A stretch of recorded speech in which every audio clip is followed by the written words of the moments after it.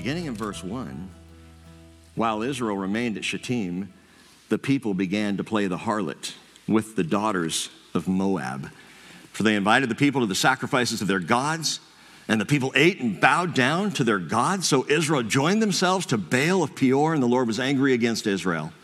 The Lord said to Moses, take all the leaders of the people and execute them in broad daylight before the Lord, so that the fierce anger of the Lord may turn away from Israel. So Moses said to the judges of Israel, each of you slay his men who have joined themselves to Baal of Peor.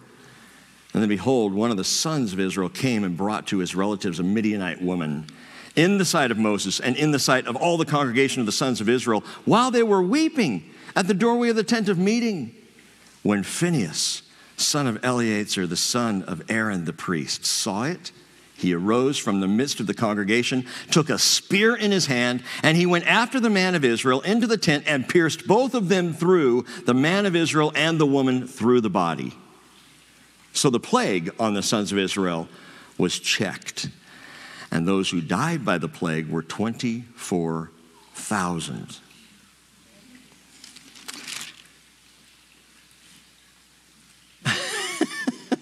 Yeah, I know.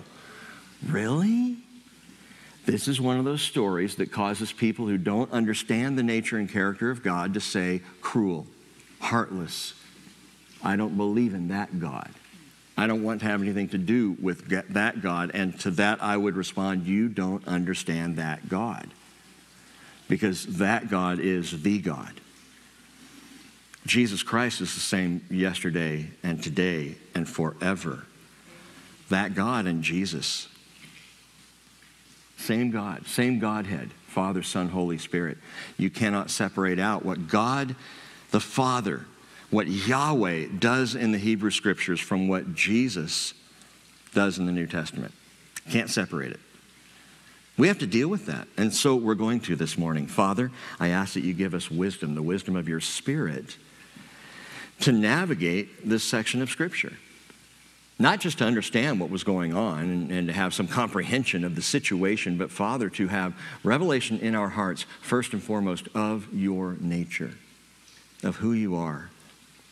Help us to grasp why it is you do what you do and why you did what you did in this situation with the sons of Israel. And Father, I pray that when we're all done with this, we won't be like deer in the headlights, but we will be children praising our Father. In Jesus' name, amen. What would you do to save somebody you loved? How far would you go? To what length would you go for someone's eternal salvation? And I'm talking, put it on the line, the reality of life after death, the life eternal. What would you do to make sure that was secure for another, for somebody? Now, this morning's story, as we've already heard a bit, is a gory story. And I shared midweek that if it was streaming online, it would be rated TV MA for violence, sexuality, and graphic images. This is a story I wouldn't allow my kids to watch. And yet we're going to preach it today. It's a shocking read. It really is. Not only the fact that this Phinehas spears through this adulterous situation, not only the fact that 24,000 in Israel will be dead by the time it's done by the plague of God, but also the fact that God approves of the spear of Phinehas, blesses the action, and even supports it by his own plague. I mean, you read that and say, what do we do with this? Listen, it is shocking. It's also one of the most important teachings we've come up against here for the church at the end of the age. The church at the end of the age. Listen, I want to give you 3 considerations before we even get back to Numbers 25 this morning. 3 things that I think will help us to navigate through this difficult passage. Number 1, the closer we get, the shorter the time. And I mentioned this Wednesday night as well. It's kind of obvious. The closer we get, the shorter the time. Romans 13:11, Paul says it's already the hour for you to awaken from sleep. For now salvation is nearer to us than when we believed. And while that's an obvious statement, it is also one of the most encouraging statements in the Bible. Remember, every day that goes by puts you one day nearer, one day closer to being with Jesus. And so Paul says also in Ephesians 5, verse 15, therefore be careful how you walk, not as unwise men, but as wise, making the most of your time because the days are evil. And that's what we need to understand and actually have been talking about recently, that as salvation gets nearer, so evil ramps up. And that's exactly what we've seen throughout history. Israel, remember, Israel at this point in Numbers 25 is no longer Bamidbar. Bamidbar, the Hebrew word for in the wilderness, the Hebrew title of this book, in the wilderness. They're not in the wilderness anymore. They are actually what we could call Bamidbar, and that is also Hebrew, which means out of the wilderness. They are out of the wilderness. They are now in the plains of Moab. They're just across from Jericho. Literally across the Jordan from Jericho. That's how close they are to the promised land. The journey, the 40 years, is almost completely behind them, out of the wilderness. And the closer God's people get to the promised land, the more the devil pulls out every trick in the book. Because he knows if they get in there, we're one step closer to the covenant promises of God. And I'm not talking about the Mosaic covenant. I'm talking about the Abrahamic covenant. I will bless those who bless you. I'll curse those who curse you. And in you, Abraham, all the nations of the world will be blessed. And that is not what Satan's about. So he pulls out his thin, evil little playbook, and he is hell-bent on derailing all the promises of God. You need to understand, that's what he's about. That's why he steals and kills and destroys. That's why he messes with your life and mine, because he'll just take out anything that's in his way, and what his way is destroying the promises of God. As if he could. Such is the arrogance of evil that he actually thinks he can stop, or as we were talking about, as Jake mentioned, cancel the covenants of God. You can't cancel the covenants of God. But Satan will do everything he can. In fact, in the final 3.5 years of that 7-year tribulation period that the Bible indicates will close out this age, there will be 7 last years at the end of the age, and 3.5 years in, Revelation chapter 12, verse 12, tells us that Satan's access to heaven, which, yes, he still has right now, read Job, his access to heaven is finally completely revoked. He can no longer even access that. His visa's canceled. There's your cancel culture right there. And down he goes, and the Bible says, Revelation 12:12, woe to the earth and the sea, because the devil has come down to you, having great wrath, knowing that he only has a short time. The closer we get, the shorter the time. Hey, that's great news for us. That is terrifying news for the devil. The closer we get, the shorter the time. We say hallelujah. The closer we get, the shorter the time. He says, I'm running out of time here to do devastation and damage. So understand that. Of course, the situation, Numbers 22 through 25, this all takes place because the devil is trying to stop Israel. He's done everything he could, tried to get into the people and into their heads, and the grumbling and the complaining, all the whining that we saw before. Well, that's behind them. Now there are different ways he's going about it. In fact, on Wednesday we saw chapters 22, 23, and 24. He tried through King Balak of Moab to get Balaam the prophet to pronounce curses on Israel. Let's get them cursed before they get into the land. And every time Balaam opens his mouth, blessing, blessing, blessing came out. It's marvelous. You can't cancel the covenants of God. So the closer we get, the shorter his time, the devil's time. Secondly, note this. This is very important. God's concern has been, is, and will forever be eternal. Eternal. Not temporary, not limited. See, that's how we think. That's how we view the world in our lives. We are so temporary. We view it almost minute by minute sometimes, don't we? You have one bad thing happen during the day, and what do you say? This has been a terrible day. Really? Really? Has every second of this day been terrible? No, it's just that someone cut you off and shouted a curse word at you. And you're like, what a terrible day this has been. Well, did you have a nice breakfast this morning? Did the sun come up? Did the water of the rain, or did it water the, we never have a completely terrible day. If we did, we would just curl up and die. There's always good, in the day and in our life. But see, we think so immediate and so temporary. God's eternal. He's I am, so he's always in the present. And he's always thinking, planning, and looking to eternity, because that's where he is and that's where he wants us to be. 1 Corinthians 2:16 says, who has known the mind of the Lord that he will instruct him? How can we, from a temporary perspective, instruct the Lord who is eternal?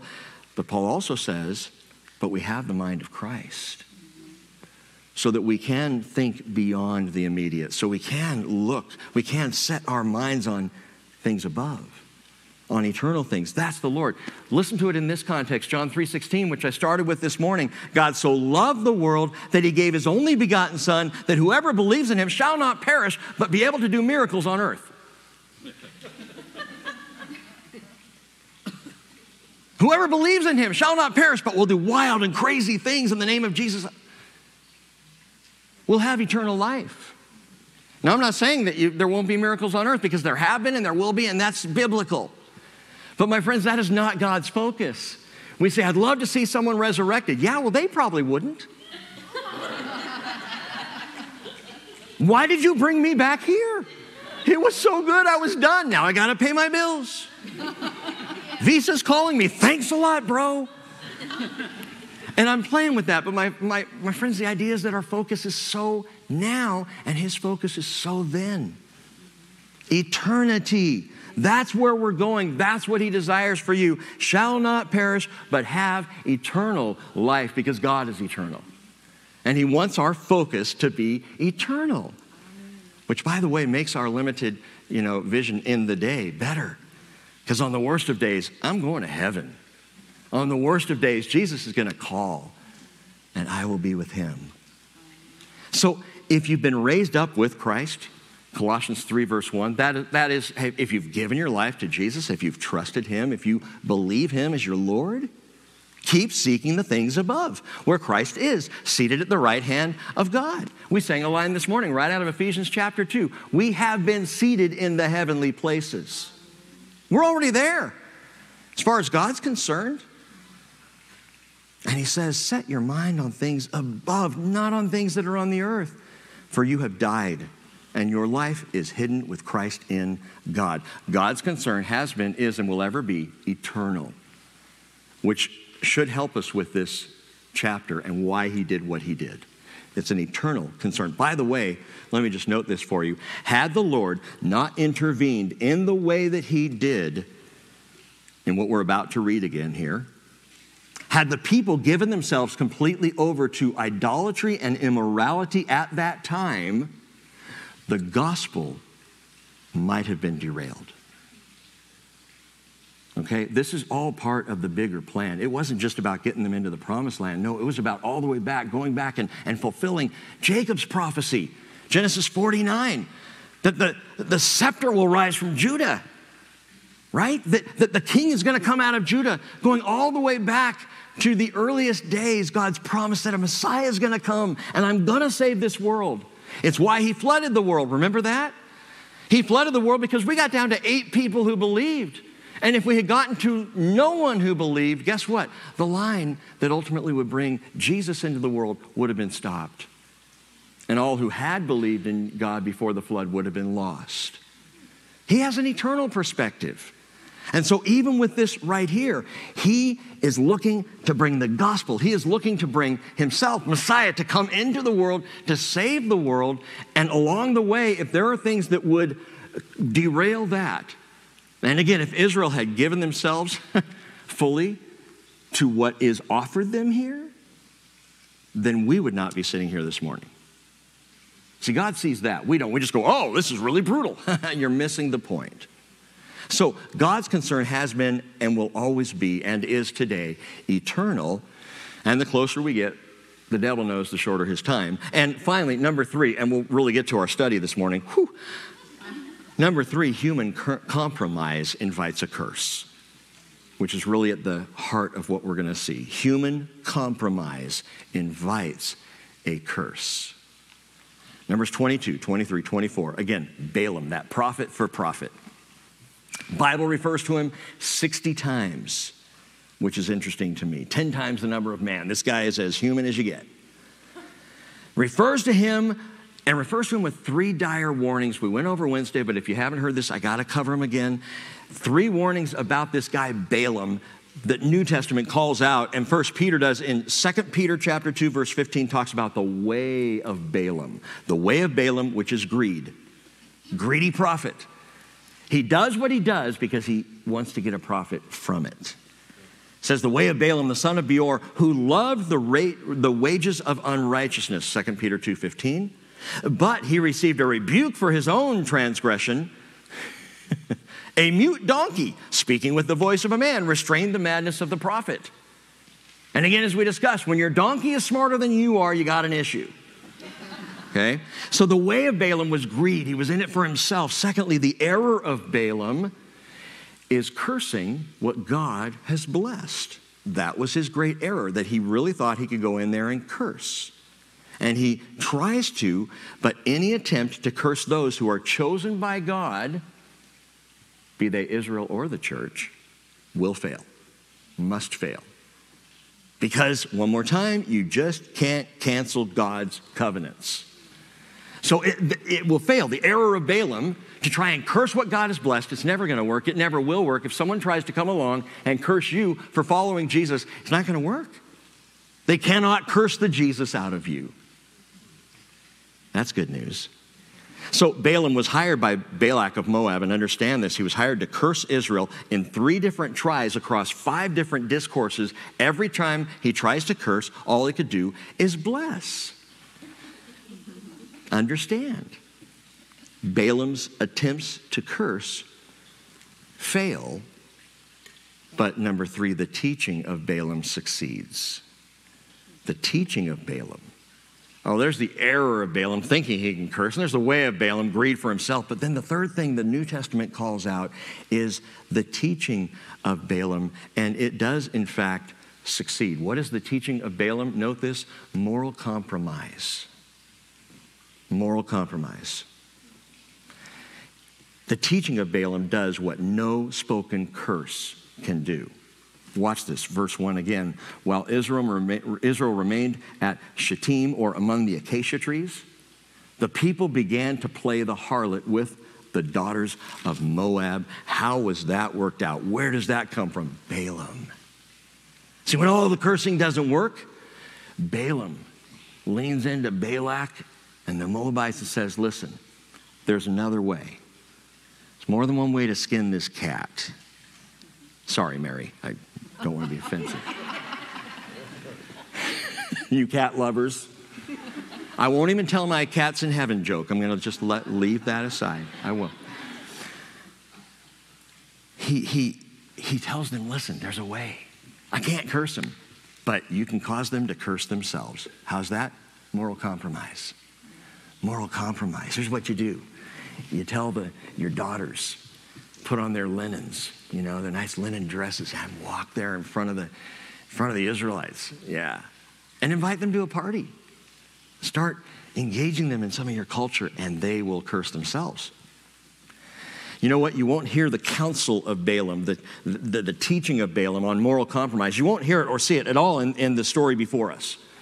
22, 23, 24, 25, it's like, okay, well, where is this teaching of Balaam? And you might even think that chapter 25 is separate from the previous chapters until you get to chapter 31, where of the women of Moab and Midian, Moses makes this comment in Numbers 31:16, because these caused the sons of Israel through the counsel of Balaam to trespass against the Lord in the matter of Peor.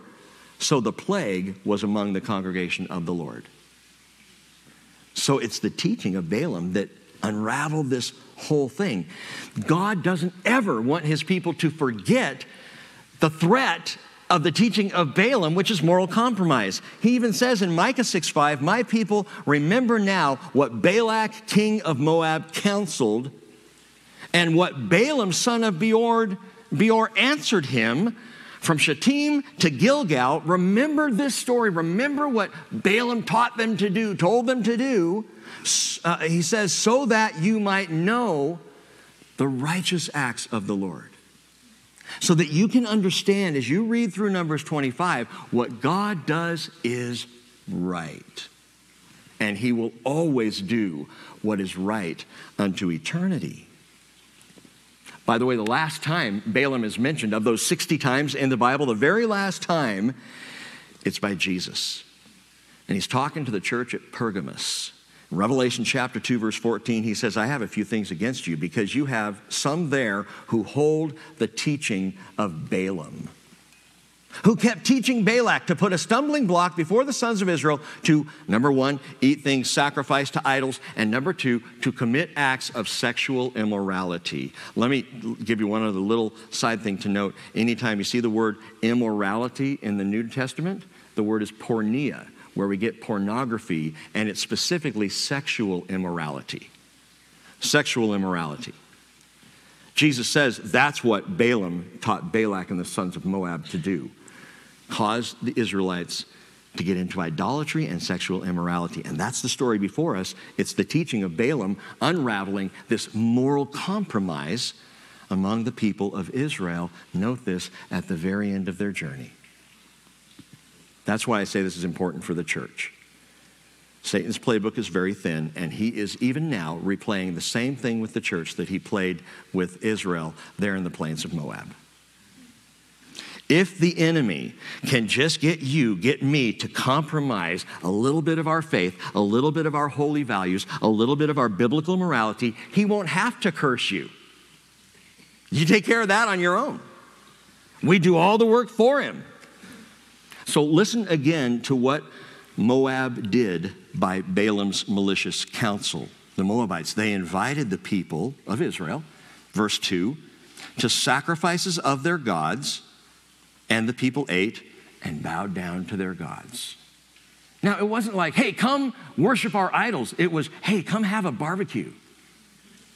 Come on, have some steak. We got some good meat, good eating here. Come on, party with us a little bit. Enjoy yourselves. You know, now remember, and I may be getting ahead of myself here, but remember that the whole time that Balaam was up on the mountains of Moab trying to curse Israel, Israel didn't know. Spiritual battles raging above them, and they didn't have any idea, kind of like us. Oftentimes where the spiritual warfare is going on, and we don't have a clue. We're just going to Safeway to get a thing of milk and eggs and fabric softener. You know, I mean, just a few little things, and we don't even know what's really happening. And Israel didn't know, so when the Moabites began to say, hey, come sup with us, Israel didn't know the true intention.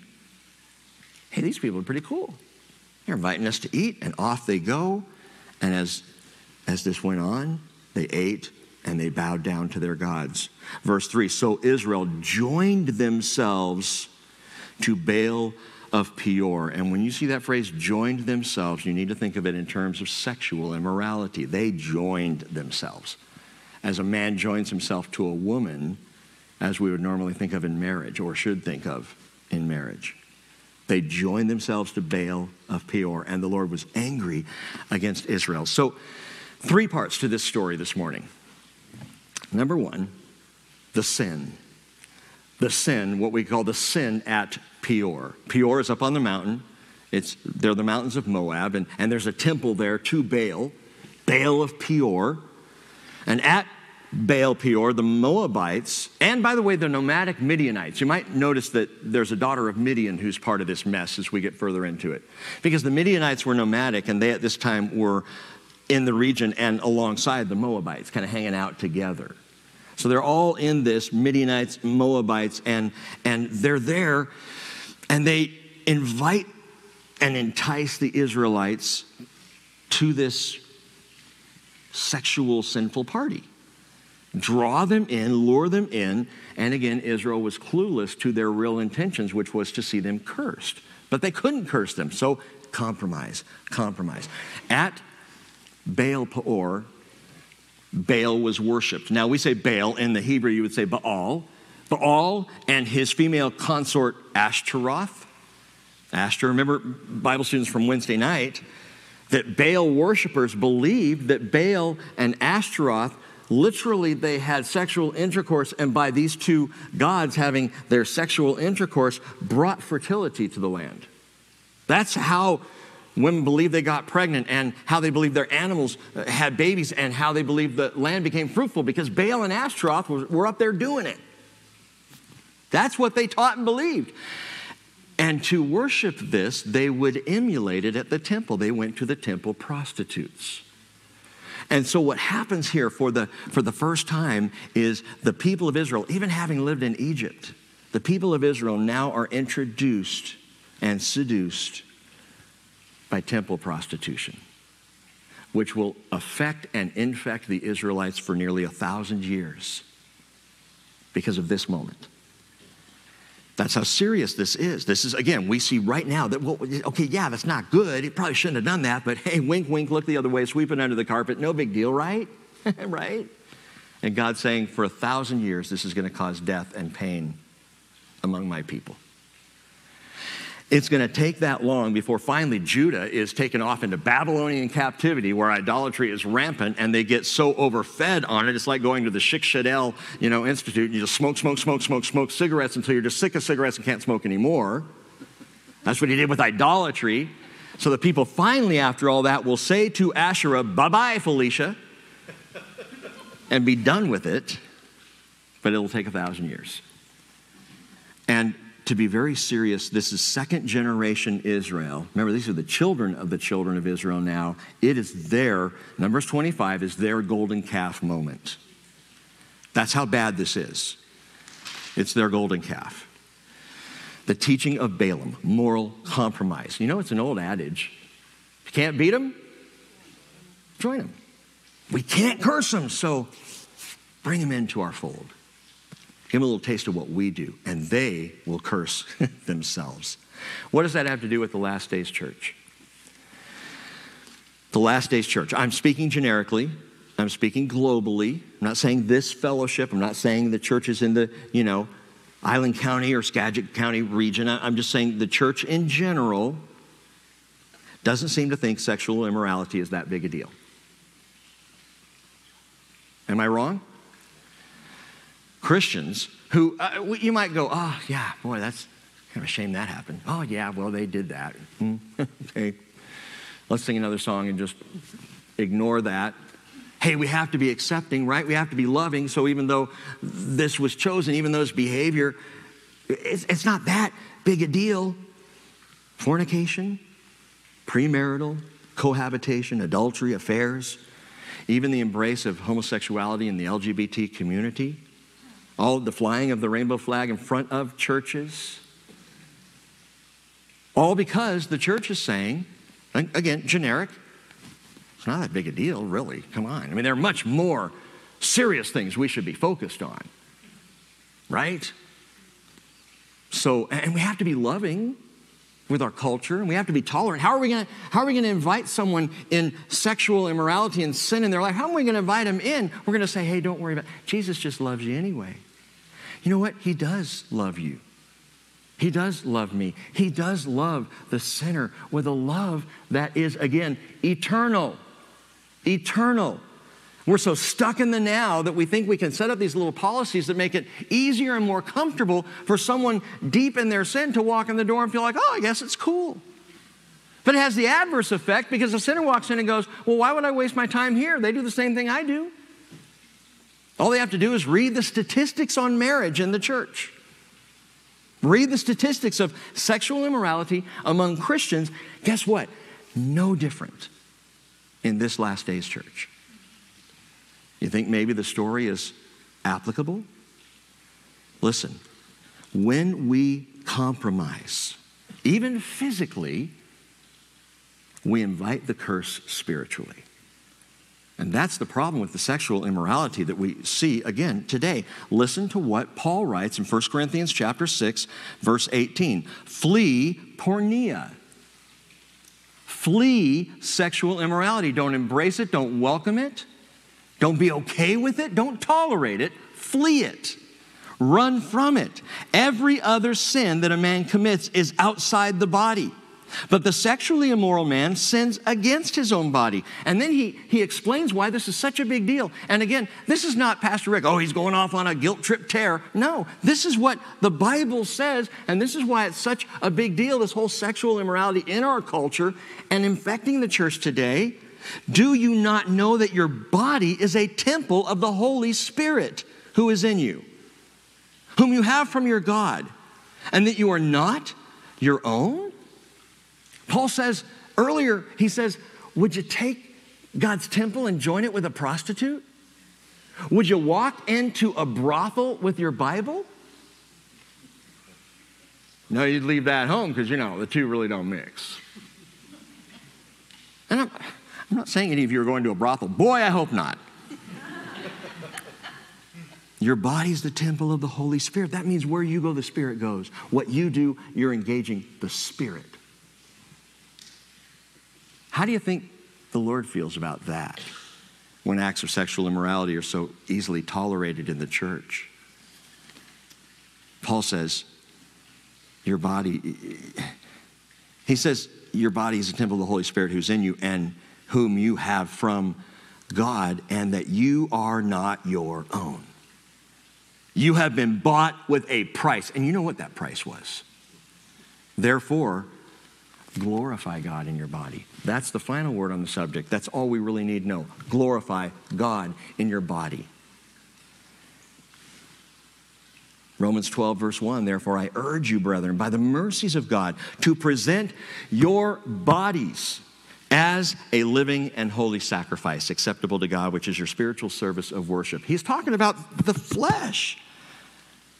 Present your behavior, your body, your action. Let this be a sacrifice to God. It's not some generic present your spiritual self, present your soul and your thoughts and your mind. Yeah, that's important too, but it's as basic as your body becomes a sacrifice to the Lord. Do not be conformed to this world, but be transformed by the renewing of your mind so that you may prove what the will of God is, that which is good and acceptable and perfect. And again, someone would say, well, I know, I get it. Okay, I get it, Rick. Cool your jets, man. I know the Bible says stuff like that, but a loving God really doesn't care about all that, does he? Verse 3 continues that the Lord was angry against Israel. The word angry there is yihar, and yihar means burning hot. It means enraged. The Lord was fuming when he saw what his people were doing. Think God's okay with sexual immorality? The Lord was fuming.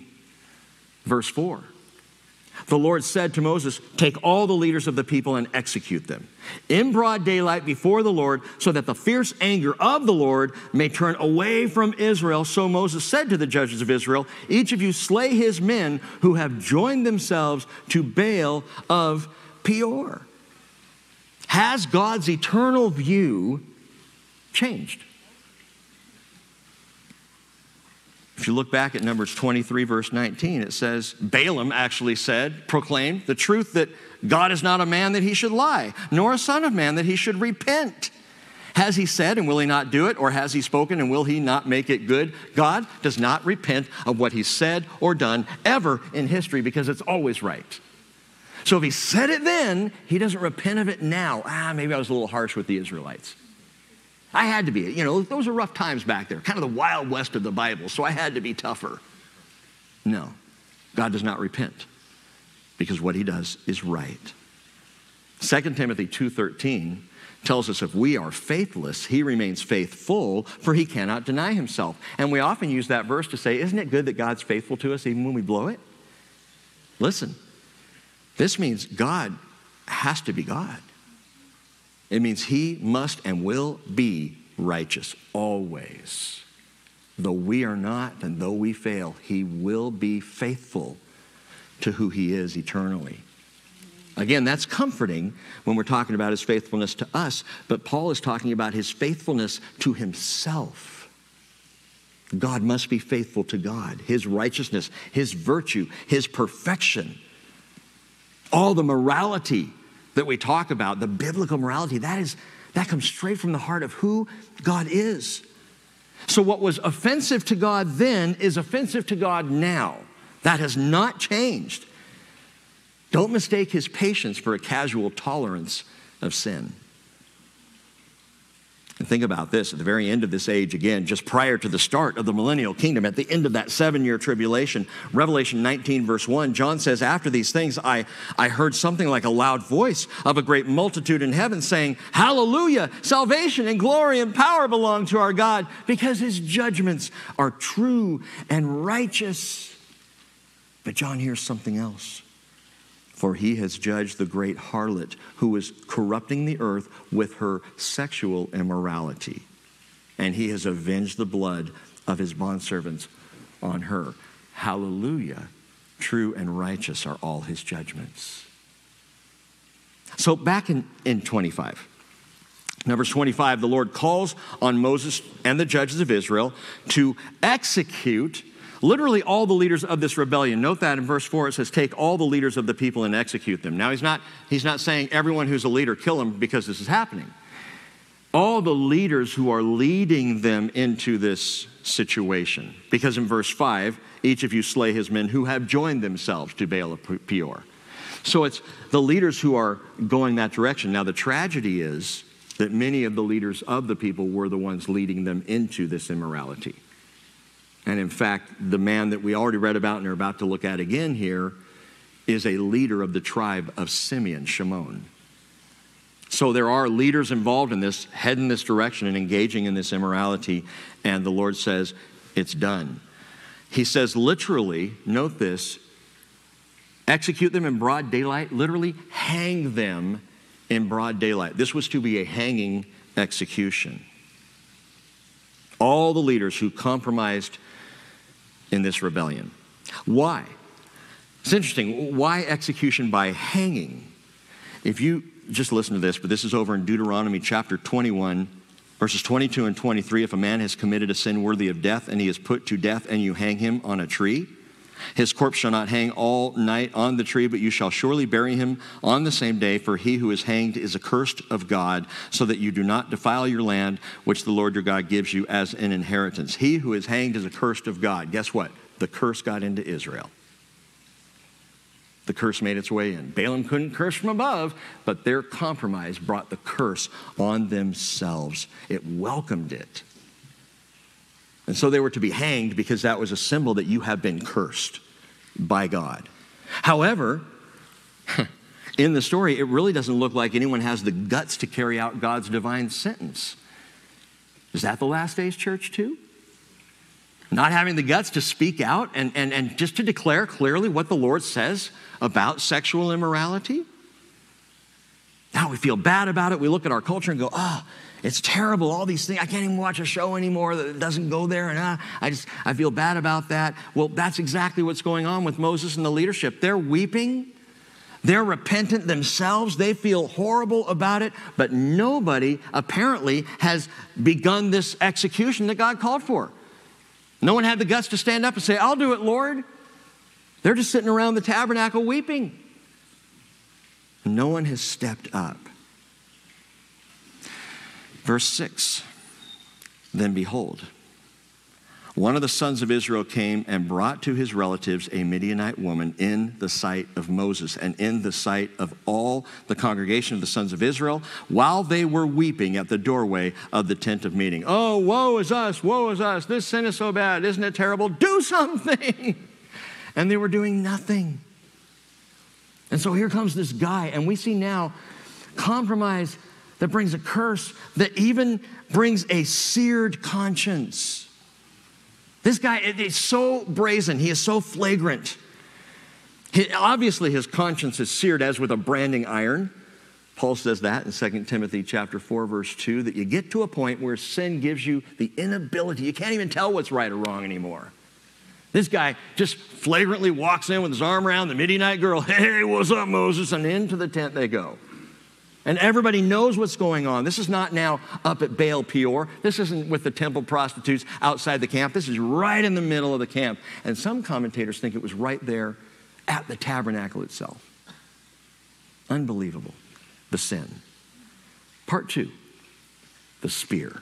Verse 7, the spear. When Phinehas, the son of Eleazar, the son of Aaron the priest, saw it, he arose from the midst of the congregation and took a spear in his hand. And he went after the man of Israel into the tent and pierced both of them through, the man of Israel and the woman, through the body. The word body there is belly.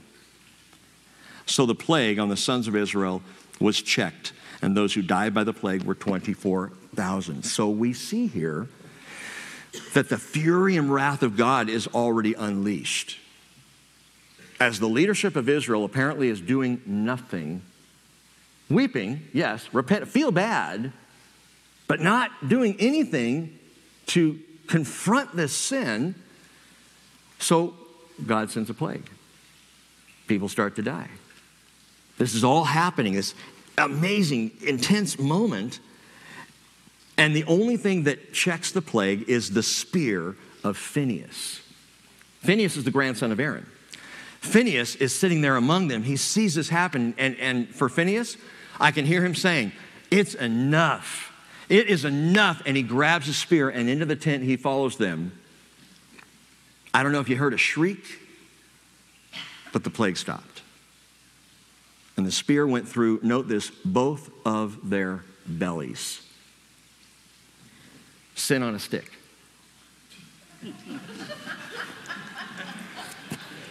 A sing kebab. I don't know. I shouldn't make light of this. But he goes in and he spears them through. Gordon Wenham says her body is literally her belly. And the description of the crime appears to be intended to suggest that Phinehas slew them in the act of intercourse. So again, this is doesn't get more real than this. I mean, this is a brutal story. And it's hard to even comprehend. At first, it's hard to comprehend that this might be the right course of action for a priest. Man, don't call the pastor because I hear he's got a spear. I do have a machete in my office, so just saying. It's a souvenir from Honduras. It's not that sharp. That a priest would do this. A high priest. Again, Aaron, Eleazar, Phinehas, grandson. Off he goes. It's an incredible moment. But remember this. What did the Levites do by the command of the Lord back at the golden calf? Same thing. Same thing. Slay every one of your brothers, the Lord commanded the Levites who are engaged in this sinful idolatry. And 3,000 Israelites died that day. It was the job of the priest. Get this, listen, it's the job of the priest. I believe it's the job of the pastor to carry the spear, or maybe we should say the sword. And part of the reason why the last days church is so lax on sexual immorality is pastors aren't carrying the sword. Into battle, into dealing with these things. Please don't rush out of here and kill someone. Just stay with me a few minutes here. Numbers chapter 3, verse 10 tells us, you shall appoint Aaron and his sons that they may keep their priesthood, but the layman who comes near shall be put to death. So even there, recognize it was the priestly duty that if someone violated the border of the tabernacle even, violated the holiness of God, the Levitical priesthood was to put them to death. This was part of the priestly duty, to protect holiness, to guard the tabernacle, and to be, yes, protectors of all Israel, willing to do whatever it took to stand for the righteousness of the eternal God. Remember, the eternal God whose concern is eternal. So what he says do, because big picture, he's going to make it all right. I may not understand right now in this moment, but he's got an eternal view, and that needs to be my concern as it is his. Now, again, I'm not suggesting, and I'm being very serious here, I'm not even hinting that anyone turn to violence for the sake of righteousness, because we live in the age of grace.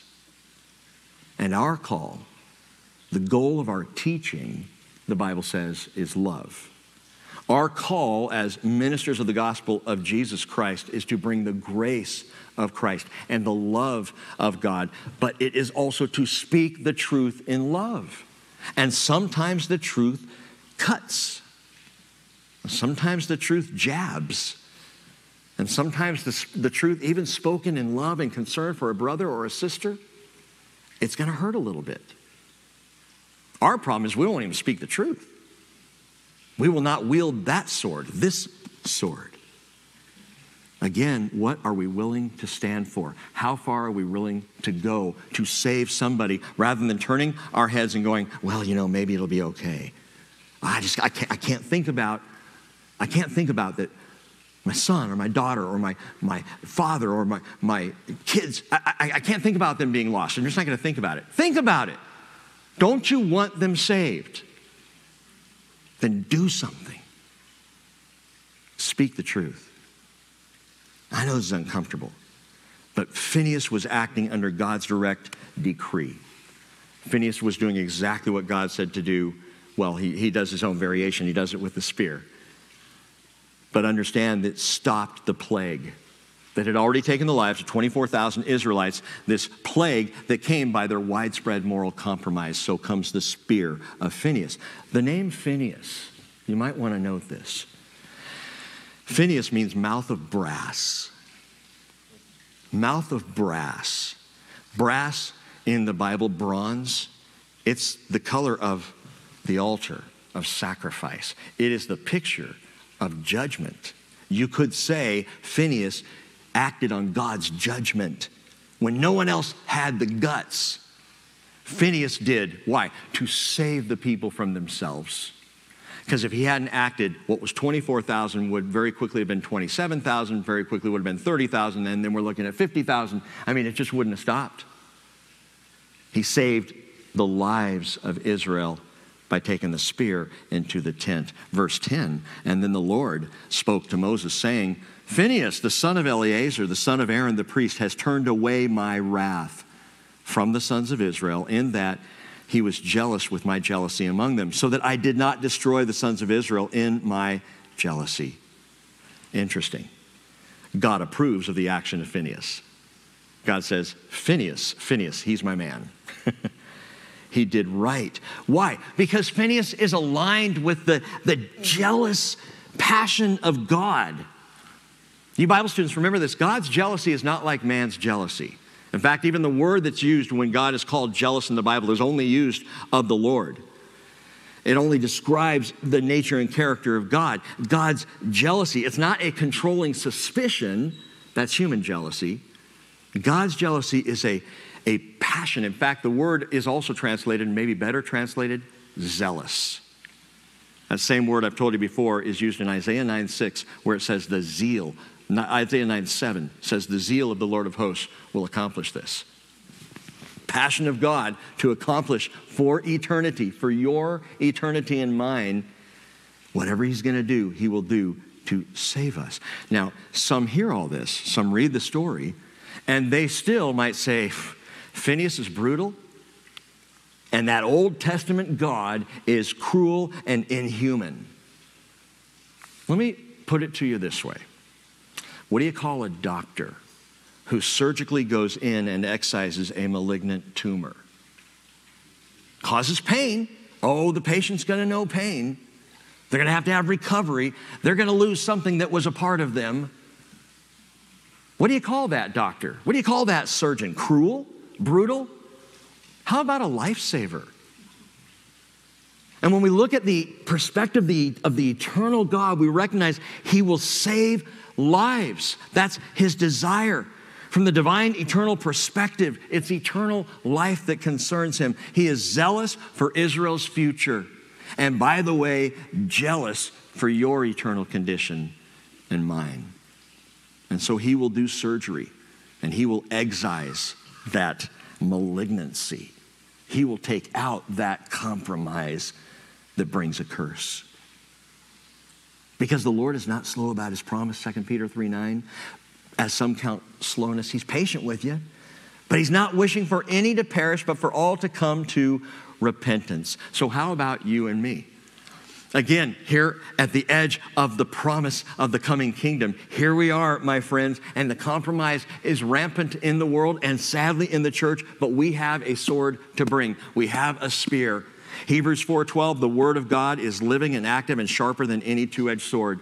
If you say, well, I don't know what to say to a friend, a brother, a family member, I don't know what words to speak. Here you go. Here you go. You don't have to say, just let them know what the Scripture says. And you can even do that with compassion and love. Look, I know this is difficult for you to hear, but this is what God says. This is what the Bible declares. And then you let the Word go and do its work. It is piercing as far as the division of soul and spirit. We get stuck in the soul. Our minds get stuck.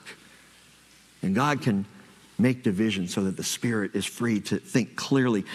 Of the division of joints and marrow, able to judge the thoughts and the intentions of the heart. And there's no creature hidden from his sight. All things are open and laid bare to the eyes of him with whom we have to do. He sees it all. He's not shocked or surprised by the worst of our sin. That's what's remarkable, is that God, who is capable of such anger, such wrath, such fury, is still saying, look, I know what you're doing. I just want you to stop. I want to bring you into a right relationship with me. What would you do, again, to save someone you love? How far are you willing to go? How passionate will you be for someone's eternal salvation? He says in verse 12, therefore say. Actually, you know what? Skip down to verse 14 for a minute. We'll come back to verse 12. Just to round out the story, the name of the slain man of Israel who was slain with the Midianite woman was Zimri. Zimri, his name means song or music. He was singing a different song by the end of this day. Zimri, the son of Salu, a leader of the father's household among the Shimeonites or the Shemonites. The name of the Midianite woman who was slain was Cosby, the daughter of Zur. You know, when I read her name, again, I thought about that, and I thought, how sad.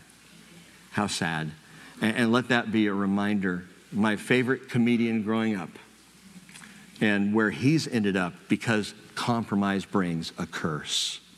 But note this, pay attention to this. Her name is Cosby, who her father was head of the people of a father's household of Midian. So her father was a leader in Midian. She's in on this whole thing. And the Lord spoke to Moses saying, be hostile to the Midianites and strike them, for they have been hostile to you with their tricks. The whole thing was a sham. They weren't trying to be friendly. With which they have deceived you in the affair of Peor and in the affair of Cosby, the daughter of the leader of Midian, their sister who was slain on the day of the plague because of Peor. That is because of this paganism at Peor. And Israel, by the way, God says strike them, Israel will. We'll come to that story later on, Numbers chapter 31. They will strike Midian. They will follow through in the command of the Lord here. But get this, understand this, Cosby, her name means my lie, my deceit. She is, what a representative of the liar and the father of lies, who would do anything to steal, kill, and destroy. The whole thing, this whole thing on the part of Moab and Midian, the whole thing was a lie. The whole thing was a deceit. The feast, the sex, the compromise, all of it was just a deceit to curse Israel. That was what they were trying to do, and they succeeded to a degree until Phinehas stood up. And so we see the sin through the compromise that welcomed the curse. We see, secondly, the spear that checked the curse. And now finally, number 3, all of this brings, surprisingly, the shalom. Shalom. Go back to verse 12. Therefore say, behold, I give him, Phinehas, my covenant of peace.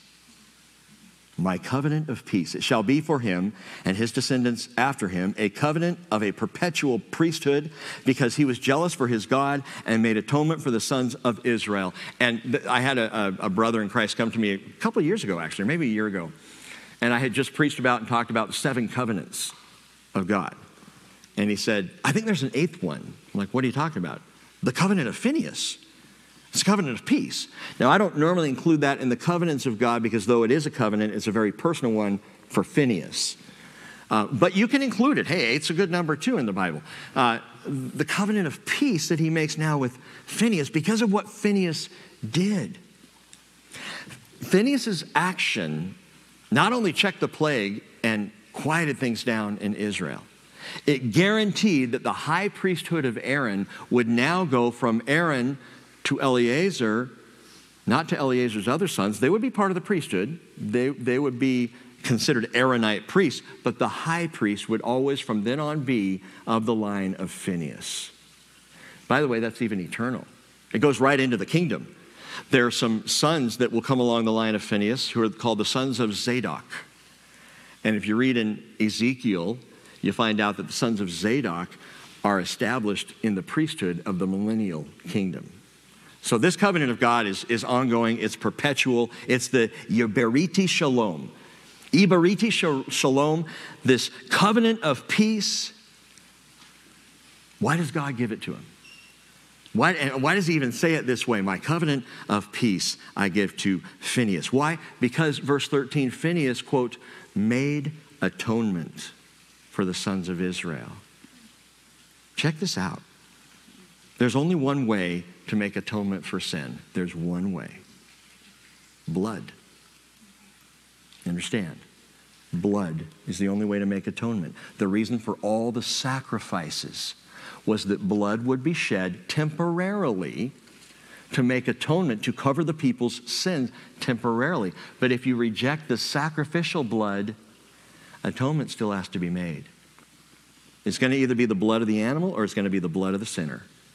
Leviticus 17:11, the Lord says, the life of the flesh is in the blood. I've given it to you on the altar to make atonement for your souls. It is the blood by reason of the life that makes atonement. It was so serious that when God created us, he created us to have blood flow through our veins and it be our very life. We call it our life blood, right? God did that so we would understand how significant it was that we be atoned for, that we be cleansed, that we be washed. It has to be by blood.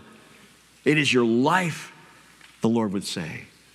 And either way, it's either going to be the blood of sacrifice or it's going to be the blood of the sinner himself or herself.